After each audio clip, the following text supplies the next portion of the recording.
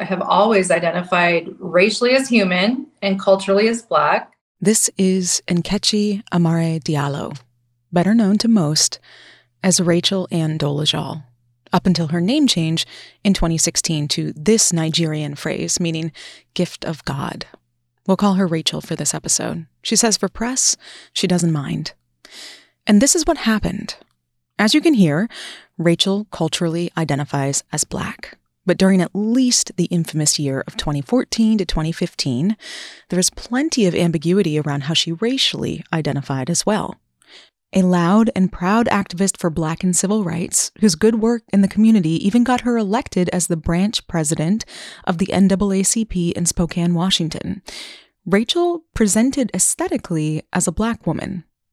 And if you look at her then and now, with a head full of braids, a golden tan, and brown freckles, I mean, sure, okay, it makes sense.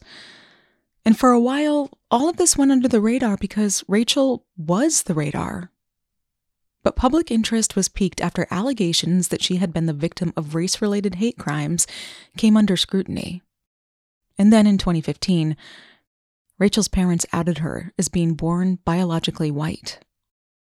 While Rachel acknowledged that she was born to white parents, she maintained that she self-identified as Black, which pissed a lot of people off.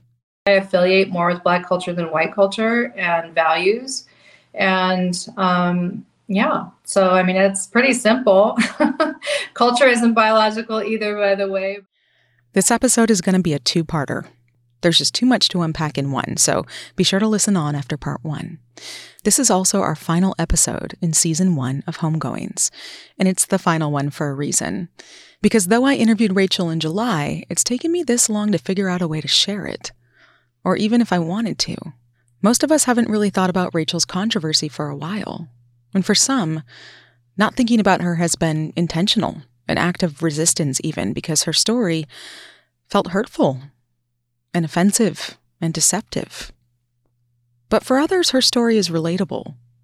For people like Martina Big, who was featured on Maury in September 2017. She's a woman of white ancestry who identifies as Black and has had tanning injections administered by a physician to darken her skin and her hair.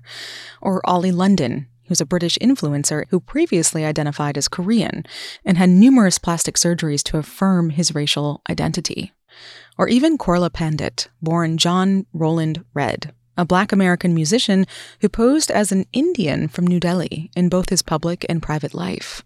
So like it or not, there are more people like Rachel Dolezal out there, which means that racial identity, everything we know about it and all that comes with it, often inherently like culture and heritage, is very recently, seemingly, up for discussion in terms of choice and flexibility. It's up for grabs. And this not only challenges me as a Black woman, it makes me immensely curious. I'm curious about Rachel, the human, the mother, and what she's been up to since all this went down. People are like, oh, just don't care what people think. I'm like, well, but when what people think means you can't get a job, when what people think means that you're going to have people taking pictures of you when you're at the grocery store and you're just really trying to get your, kid with autism through grocery shopping, or whatever, like that's when it matters in a sense. I'm curious how the conversation about what's been dubbed transracialism, a word describing a person who identifies as a different race than the one associated with their biological ancestry, has changed. Or hasn't. Gender identity and expression is being honored. And on the U.S. Census, it says that, this is self-identifying form. You're self-identifying, where you belong on this form. And it's not, if race is not a biological essentialism, a fate that we're born into, then I think, we're all the human race, and we then are free to find the culture that we really resonate with and that feels like home. And then, of course, there's this nagging question that scares me the most. And that is, what if she's right? The book by Audrey Smedley really opened my eyes to race being a social construct, and that it's something that we do. It's a behavior. It's something that we not only we being just human beings, particularly European colonists, have created over history, right? And have put this script, these stereotypes on people. And if you're white, you're born with a silver spoon. And then if you're Black, you are going to struggle, and, all of these other things. And some of that still is true just because of that creation. But there's also that sense of like, what are we going to do with the individual?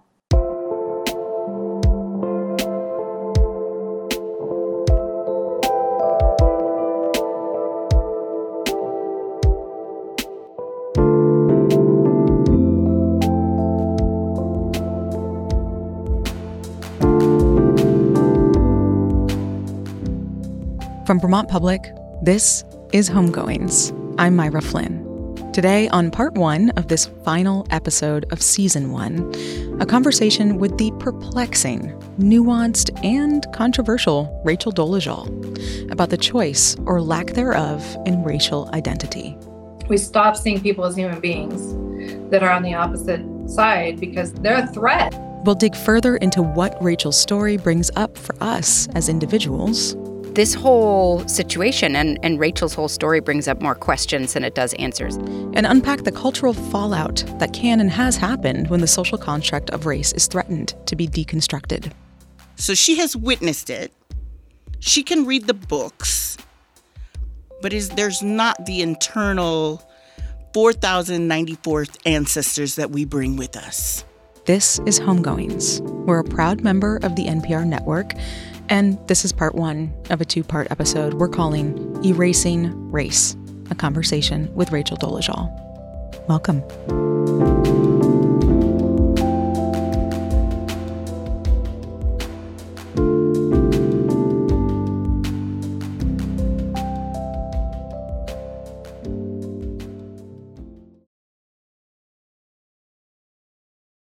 There were a lot of barriers to get to you, and had to really prove that I was not out to like harm or take things out of context. And I was just wondering if you could talk a little bit about like why that is. I've experienced that mostly with the media is they want to take and then they want to exploit. And so they want to frame a question in a way that's a gotcha question and then take that snippet and go exploit it, make it go viral. Maybe we're going to do an hour interview. Only 3 minutes of that is going to be seen ever by anyone. And it's going to be those 3 minutes where they got me to say one little part of thing and then, chopped it off. And the other 20 minutes of what I said, or the other, 60 minutes or however long the interview was, never see the light of day. So I've had that happen over and over and over. And just the disappointment of the investment of time and energy to express myself, even my children expressing themselves and feeling like their words were twisted against me and against our family. And it's just been a very brutal process. Given Rachel's experience with the media, this interview was a tough get. In fact, when I said there were barriers to getting near her, to call them barriers is generous. It's more like a barbed wire fence. I had hours of conversations with her manager before they'd even agree to let me near Rachel. And there were a lot of concerns about what I would or wouldn't ask her, and fair warning about what she would and wouldn't respond to, like direct questions about her identity or re-upping her scandal and past. And if I did get the interview, her manager would need to be present, able to shut the whole thing down should it go left. And this makes sense to me. After all, it was the media that altered Rachel's entire life. In June of 2015, while she was deep in her work as an activist for Black and civil rights, a local TV news crew interviewed her and asked, "Are you African American?" Rachel froze, turned from the camera, and walked away. The footage of that interview went viral, and not the good kind of viral. All this to say, the barbed wire, I get it. And I think it's tough when you become infamous without consent, without your control.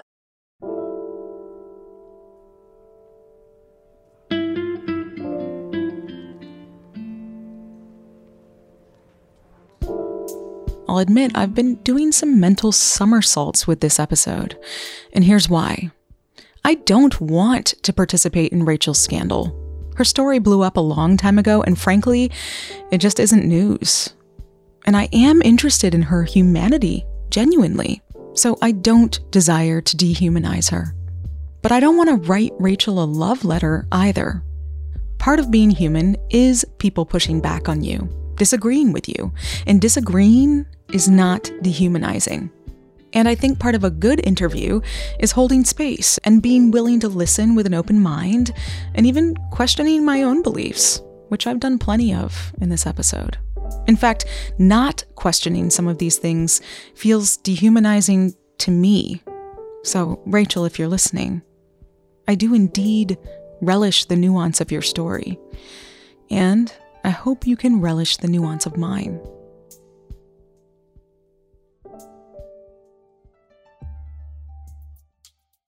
There are a lot of race essentialists, and race essentialists just are people who actually believe that race is biological, and it's, again, a fate you're born into, and that is unchangeable. And, but science has proved that race is an archaic idea when it comes to the human race being divided into separate races, because the human race doesn't meet the zoological requirements for those racial divisions. So yeah, racially I'm human, surprise, surprise. Here's the thing about Rachel. I think you'll hear today that a lot of her thoughts on race, in particularly race as a social construct, they aren't technically, biologically, or even anthropologically wrong. But her process for getting us to understand her points, i.e. identifying as Black culturally and aesthetically, are so unusual, they aren't really based in a reality all of us are living in, or even could if we wanted to. For many of us, there's no choice. We can't pass or change our appearance enough to have choice in our racial identity. And I got questions about this stuff, and about the impact and the fallout of her actions and her choices. Questions Rachel mostly didn't want to talk about, but I wanted to talk about with someone. And I got in the car and drove here about 3 hours. 3 hours? It's a 3-hour drive. Oh my God. These are my someones. I wasn't going to pull this thing apart alone, so I put together an in-studio panel of some of the mouthiest folks I know. You'll be hearing from us as kind of a Greek chorus throughout this episode. There's Mia Schultz. She uses she, her pronouns and is president of the Rutland, Vermont NAACP chapter. However, today I'm just here to comment for myself, not with the NAACP in mind, not with not speaking their messages, I should say. There's a little disclaimer there. And I identify as a mixed-race Black woman. Yes. All right. You mean you can't speak for all of the NAACP and all the Black people all over the world for us today? Go figure. You can't do I cannot do that today. Nope. There's Kwame Dankwa. His pronouns are he, him, and he's a program director and afternoon host on 95XXX, another radio station in Burlington, Vermont. And I identify as African American and Ghanaian because I'm exactly 50-50, literally African American as you can get. And I am here courtesy of myself and for the engagement of the conversation. And then there's me. My father is white and predominantly Irish, hence the last name Flynn. And my mother is Black American. I use she, her pronouns, and I identify solely as Black. Though as a biracial person, I acknowledge the privilege that comes with being lighter skinned, and my proximity to whiteness is pretty close. I am not having a buy anything experience. Not in my home, not at the grocery store, and not when I get pulled over. So, when it comes to how I identify, I consider my ethnic makeup more of a technicality than anything, which, if I'm honest with myself, is the kind of flexible thinking around race that brings us here today. So, I'm going to start with a question.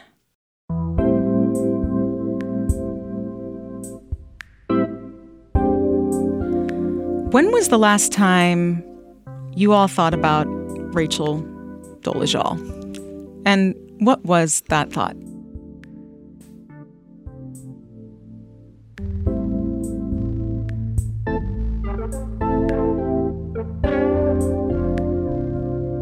I follow her on Instagram, actually. I follow her on Instagram because after the story first This is broke, the tea. This is the tea. Like you my follow her. job. I follow her on Instagram because after the story first broke in 2015, and I was actually in Rutland at the time, and I was getting ready to move to Washington where she was for a job. And I wanted to see, okay, who is this person and how is their life going to shake up? Okay.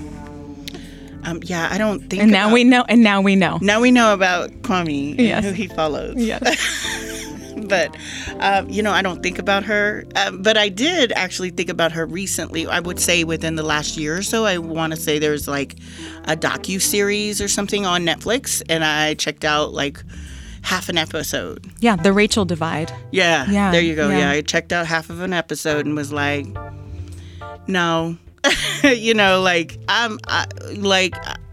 have bigger things to worry about than what this white lady's doing. Woo!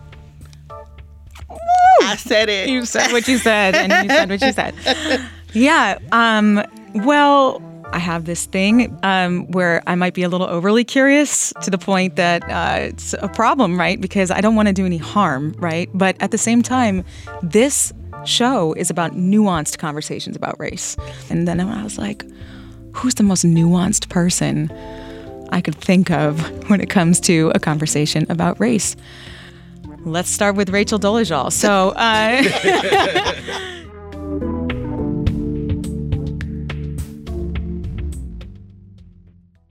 am 45 years old, and I'm a mother of 3 sons, and I live in Tucson, Arizona. I love to garden. I'm an artist. I love to educate all age levels. My current hairstyle right now is butterfly locks. I was a braider for 26 years. in preparation for this interview, my whole house was nothing but Rachel research for nearly 4 months. I read most articles written about her, watched most interviews, and yeah, I did revisit the Netflix documentary. I also read her book in full color, since she said anything in there was fair game. I wasn't really sure what I was digging for in the mountain of research. Maybe a reason? A reason for this racial cultural transition beyond the scandal we already knew about Rachel. I think I was digging for Rachel's humanity. And when you're doing that, childhood is always a good place to start. Well, we were poor. We were always poor.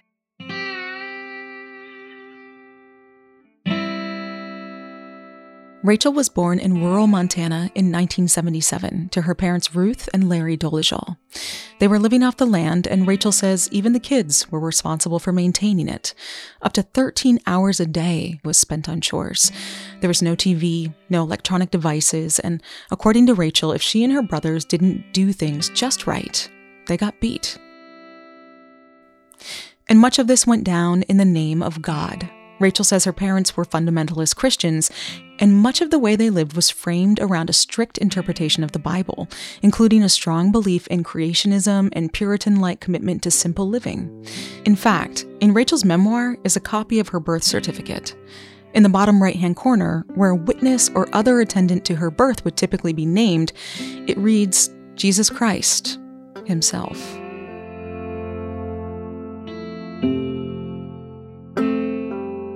According to Rachel, her parents did a lot of things in the name of God, like adopting 4 black kids between 1993 and 1995 into this rural, white subsistence lifestyle. They were super pro-life or anti-abortion, and they wanted to not support abortion by paying taxes because they believed that part of the government funds of tax-paying dollars were going to fund abortions within the military. And so it was just kind of this whole thing of if they could not pay taxes, then they would not be funding abortions. And so if they adopted enough kids, to have their tax return be greater than what they were paying, it would all be part of God's work, So when I reached out to Larry Dolezal to fact check this, he told me the financial implications were not part of the family's consideration when adopting. But yeah, the more dependents, the lower the taxes. And yes, abortion had a lot to do with it. One time, while the family was attending a peaceful pro-life rally in Libby, Montana, Larry says they were accosted by pro-life people who said, "Why do you want to save these babies anyway? Nobody wants them." Larry says they were referring specifically to Black kids, which prompted a discussion in the family. Did they care about Black kids? Did they want to be involved? At the time, both Black children and children with disabilities were considered harder to place for adoption, but the Dolezals believed all children were made by God, so they went for it. Rachel has a different story about why they adopted Black kids specifically. Ultimately, though, what's really heartbreaking about that adoption process is that a white child was $50,000 at that time for adoption fees, and Black children were $0 to $4,000. And so for their budget, they could only afford Black kids.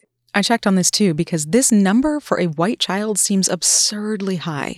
Using the Bureau of Labor Statistics CPI inflation calculator, $50,000 is equivalent to around $114,000 today. Though I couldn't find this exact number, I learned that race-based adoption fees are well attested. Specifically for Montana during this time, I can say that there was a large fee gap between the two races. The gap also considered things like private adoption versus public or foster adoption. Bottom line, Black kids were cheaper. And Larry did confirm with me that although he did not adopt these children because they were cheaper, adoption costs for all 4 kids was around $25,000. So, up the mountain they went.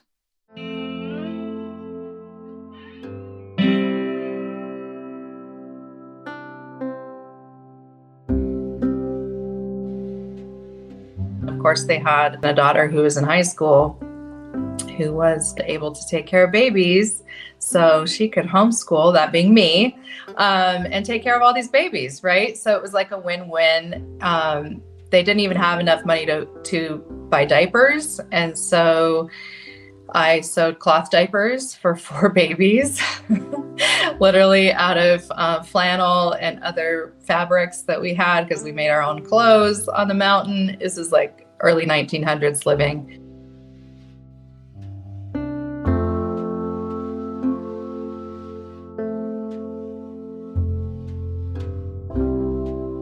As long as they're babies, and they could put little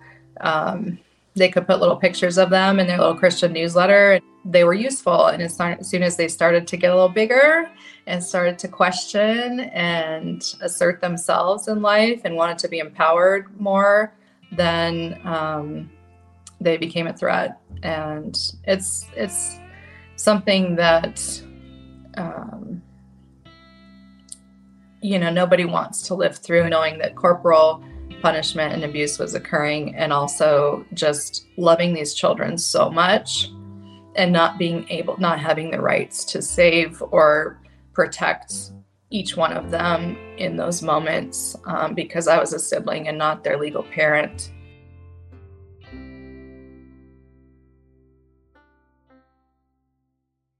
Larry did confirm some more things to be true about Rachel's story. Well, more than expected. Like, yes, corporal punishment was a thing, though he wouldn't characterize it as abuse. It's what they believed was best for all the children's discipline, and he doesn't believe anyone was emotionally scarred by it. Also, though they are what they would consider to be middle class now, they did grow up in a shack before they bought their land. But Larry says that was for a brief time, and he wouldn't describe them as poor. Eventually, Rachel did become the parent to one of her siblings. In 2010, she obtained legal guardianship of her brother, Isaiah. Her Instagram is peppered with photos of him living his best life, with boasting posts of how proud she is of him. He even recently got engaged. Yeah. I bonded with my younger siblings, and I did my darndest to protect them from as much as I could, and always will love them and care for them and be there for them.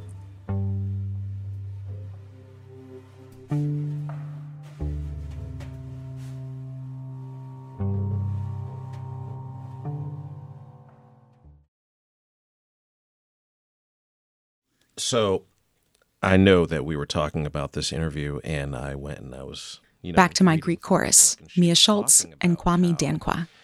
As she moved out of where she was from, she grew up in Montana, and her parents had adopted 4 black children, and how she had more so connected with them than even her own family. And she had moved down south, and people began to suspect that she may have been biracial or really light-skinned African-American. And as a result, when she would correct them, they would feel like, oh, well, we don't want to talk to her. We can't, So as a result, she stopped correcting people so that they would feel more comfortable around her. And as a result, she felt more comfortable in her own skin because she didn't identify with the hardcore, devout Christian, right-wing roots that she grew up with. One of the things that I have noticed, especially from reading her book, is the part of me that is black. No, the part of me that is... All of you is black. What? No, but the part of me that is like a very liberal, understanding person is, I want to meet people where they are, and I want to identify people as they tell me to, as they tell me they want to be identified, no matter how much I don't understand. The part of me that is a black man with both roots in Ghana and here is like, how dare you? And I'm at this cognitive dissonance state because I'm looking through the narrative that she's telling, and I'm looking through her eyes, and I can see where she's saying, this is how I feel. I never connected with this. But as a black person, I feel like it is my moral obligation to be outraged at this story she's telling, even if she feels that she never did anything wrong. Mm-hmm. Does what Kwame's saying speak to you? Or you just like you're like, I had no compassion from the start. No, I do have compassion. Like, there could be real trauma linked to this, and I think we all have traumas, and it influences how we interact in the world. So I want to be empathetic to that. Mm-hmm. And then I think also I am angry, right? There's the part that, like Kwame was mentioning about our blackness, right? We are like amazing people. Black people are amazing. We do amazing things. Say it louder, say it louder. Yes, we do. We do amazing things, and we know that we do those amazing things. We're like in entertainment and science and academia, like we have a whole term called Black Girl Magic, right? Because we know that our amazingness comes from our ancestry. It comes from these generations of resilience and weathering through things and, all of that context that makes us great, that historical context. And then the way that we fight for our children is like wrapped up in that. And so I'm offended that she is like kind of appropriating our history. I mean, it's an insult to our ancestors. What we're contending with is that, the hurt kind of comes from borrowing or stealing somebody else's, inherent culture that comes along with race. Appropriation. That's what I'm most offended by. There's a word. That's the word. That's the word. But Rachel does not believe that she is white. It's complex. Yes. It's complex as hell.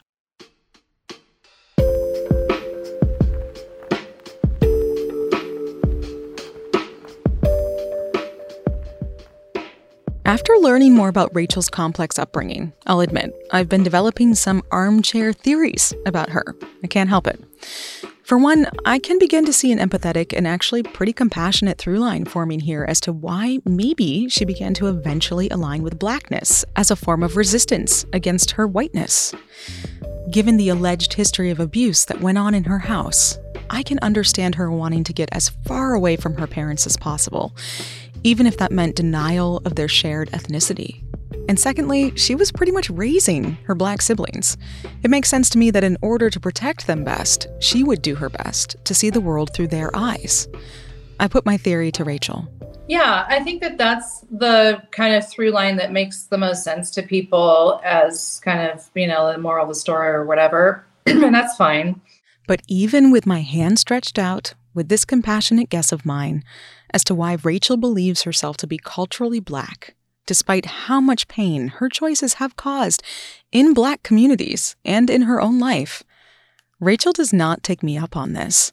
In fact, since 2015, she's only doubled down on her truth that her Black identity has always been there, waiting to be awakened. I think it was more than that, not just some kind of like a savior complex, or I felt sorry for some kids or something. It was like we had a shared experience together. Some of the things that awakened in me while I was caring for them, and some of the things that awakened in me while reading Black history, I am still me aside from my siblings. I'm not just me because of my siblings, if that makes sense. So, my theory was a bust, and it's occurring to me along this journey that it might be time to just quiet the curiosity in my brain a little bit as to why Rachel identifies as Black, and focus more on how she's been doing it. Because here's the thing. If you were to put together a checklist of the things that make one Black, she's got a lot on that list.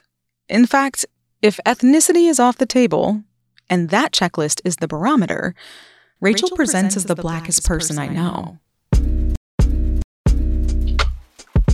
There's her education at the HBCU of all HBCUs. These are historically Black colleges and universities. I went to Mississippi to college. I went to Howard University, both without my siblings, Besides her stint at the NAACP, there's the years she's spent doing the work, both within communities, the Black history classes she says she's petitioned for and helped to launch, and the work she's done to deeply educate herself.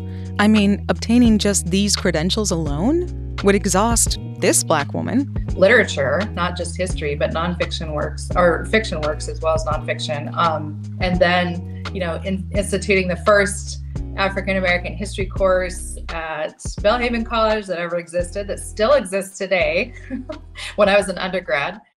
Quick note to say that I reached out to Belhaven to confirm this, and by the time this came together, still didn't get a response.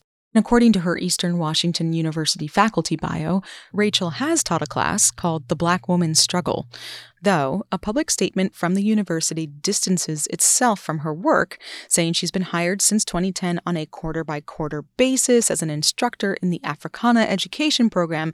This is a part-time position to address program needs. Rachel is not a professor. The university does not feel it is appropriate to comment on issues involving her personal life. The university does not publicly discuss personnel issues. So, what I take from that is a lot of people abandoned Rachel after this scandal. What we do know is that people distancing themselves from her, it's not unfamiliar. Rachel says she even got lessons in what it feels like to be marginalized from early in her childhood. Being second class as kids, we were kids, so we're under the authority. And then the girls had another layer under. And the Black kids kind of were also almost like at the level of the girls, in that sense. So it were some of those dynamics of sexism and racism and patriarchy and white supremacy and just rural whiteness and poverty and all those factors kind of coming together, where I did feel a kinship, not just randomly. It was like we were being treated in a similar way. So this list, if you check every box and then some, as Rachel does, might just justify your cultural Blackness. Sure. But it turns out it's not even this list or other things that could be added to the Black experience, like innovation, resourcefulness, our glory, our joy, our music, our deep and soulful ways of cooking, dancing, or even loving that resonates with Rachel the most. If I'm hearing her correctly, what resonates about being Black is our pain. I think every story needs to be heard. And in that way, I do feel like my story it should be heard more as maybe one of survival, maybe one of, determination and persistence. And I also resonated with the literature and the history that I was reading and gained a lot of inspiration to be resilient and to carry on. A lot of people comment like, you're so resilient. I mean, who are the ancestors that were resilient when we get back to it. You might have to go back a couple thousand years in your lineage, but we're all going to be able to find some ancestors eventually, and we'll go back to the initial mother and father of everyone in the African continent.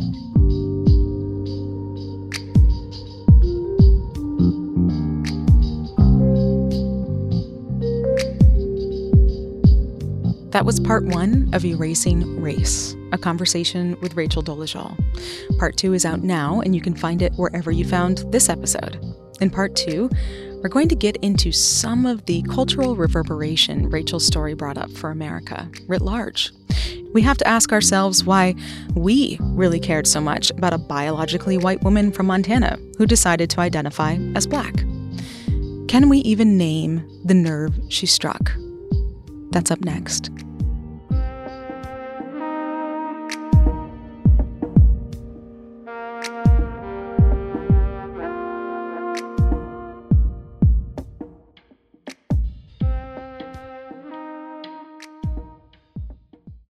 At a time when information continues to come at us faster and faster, sometimes you need to hit pause and rewind. NPR's Throughline takes you back in time to the source of the news stories filling your feed. Find NPR's Throughline wherever you get your podcasts.